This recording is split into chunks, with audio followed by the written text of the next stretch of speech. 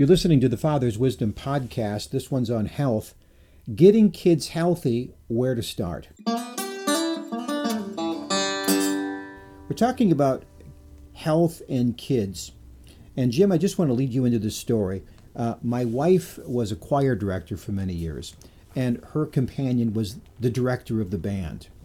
And a guy came over to measure all of the kids for band uniforms. And he said, that's what I figured.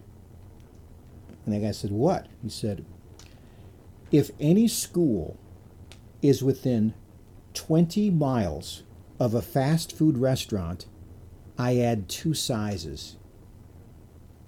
Wow.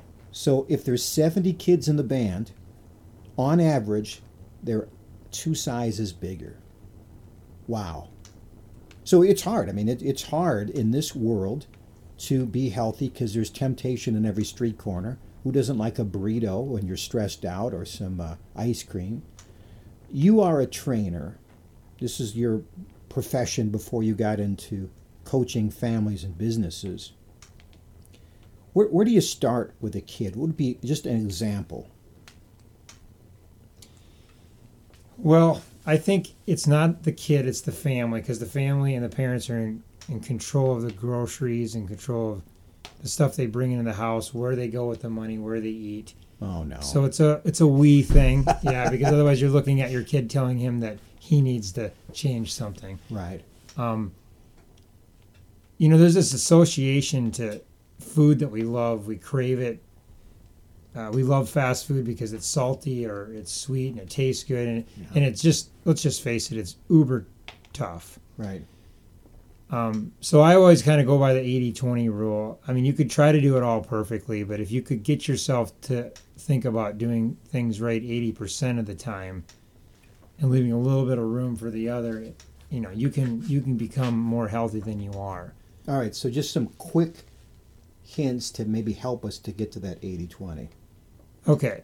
Food is a monster, so before we start with food, I would say the first rule is don't drink your calories, which just means so much of our calories digested come through drinks. Mm-hmm.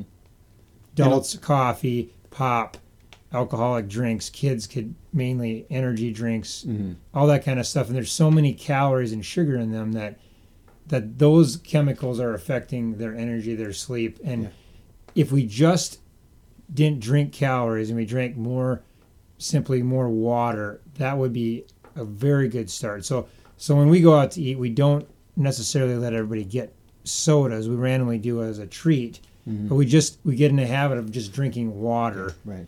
And we do that at home with meals, and it's just a routine that we just drink water. And then your kids appreciate and like water. But it's in your head too, right? If I give you a Coca-Cola and it tastes great, it does, but you have to reframe how good water tastes on a hot day with ice cubes in it. And you have to tell yourself, water tastes great.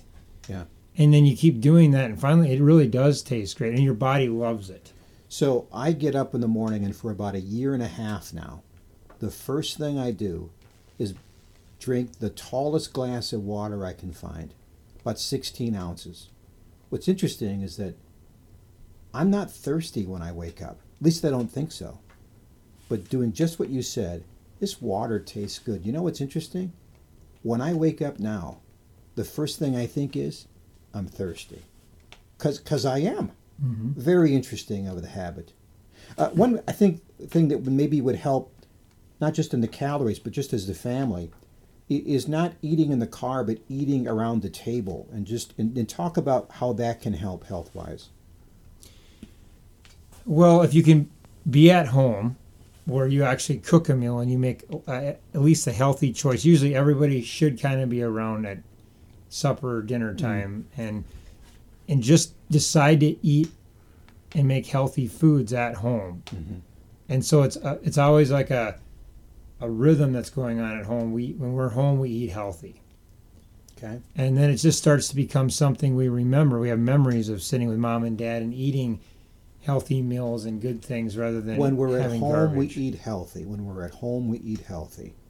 Now that allows you to maybe cheat a little bit when they're on a road or going someplace, but it leads to gives you that, what you're saying, that habit. And I remember when I left the house at 18, 19, and I remember the first two things that struck me that my habits were getting astray. One is I had the freedom to have whatever I wanted, so I ate a lot of fast food. And then number two was I wanted to go to church on Sunday, so I didn't for a while. And then after a while, I'm like, I missed something. Mm-hmm. And then I started going to church because it was something we did together, and it felt right. And then I said, you know what?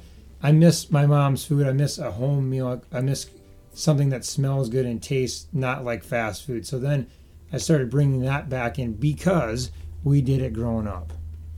So what you're really doing is you're not just eating healthy for the kids for the 18 years they're in their house.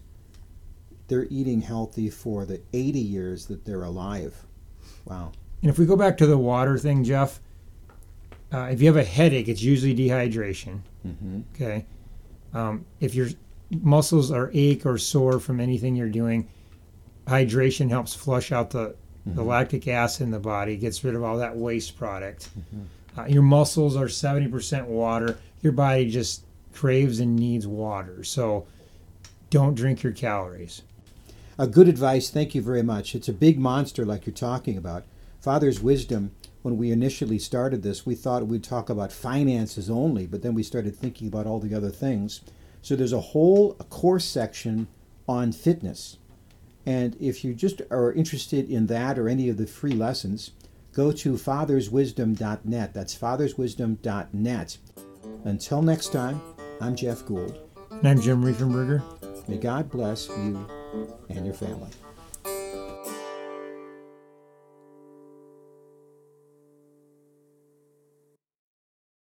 This podcast is a part of the C-Suite Radio Network.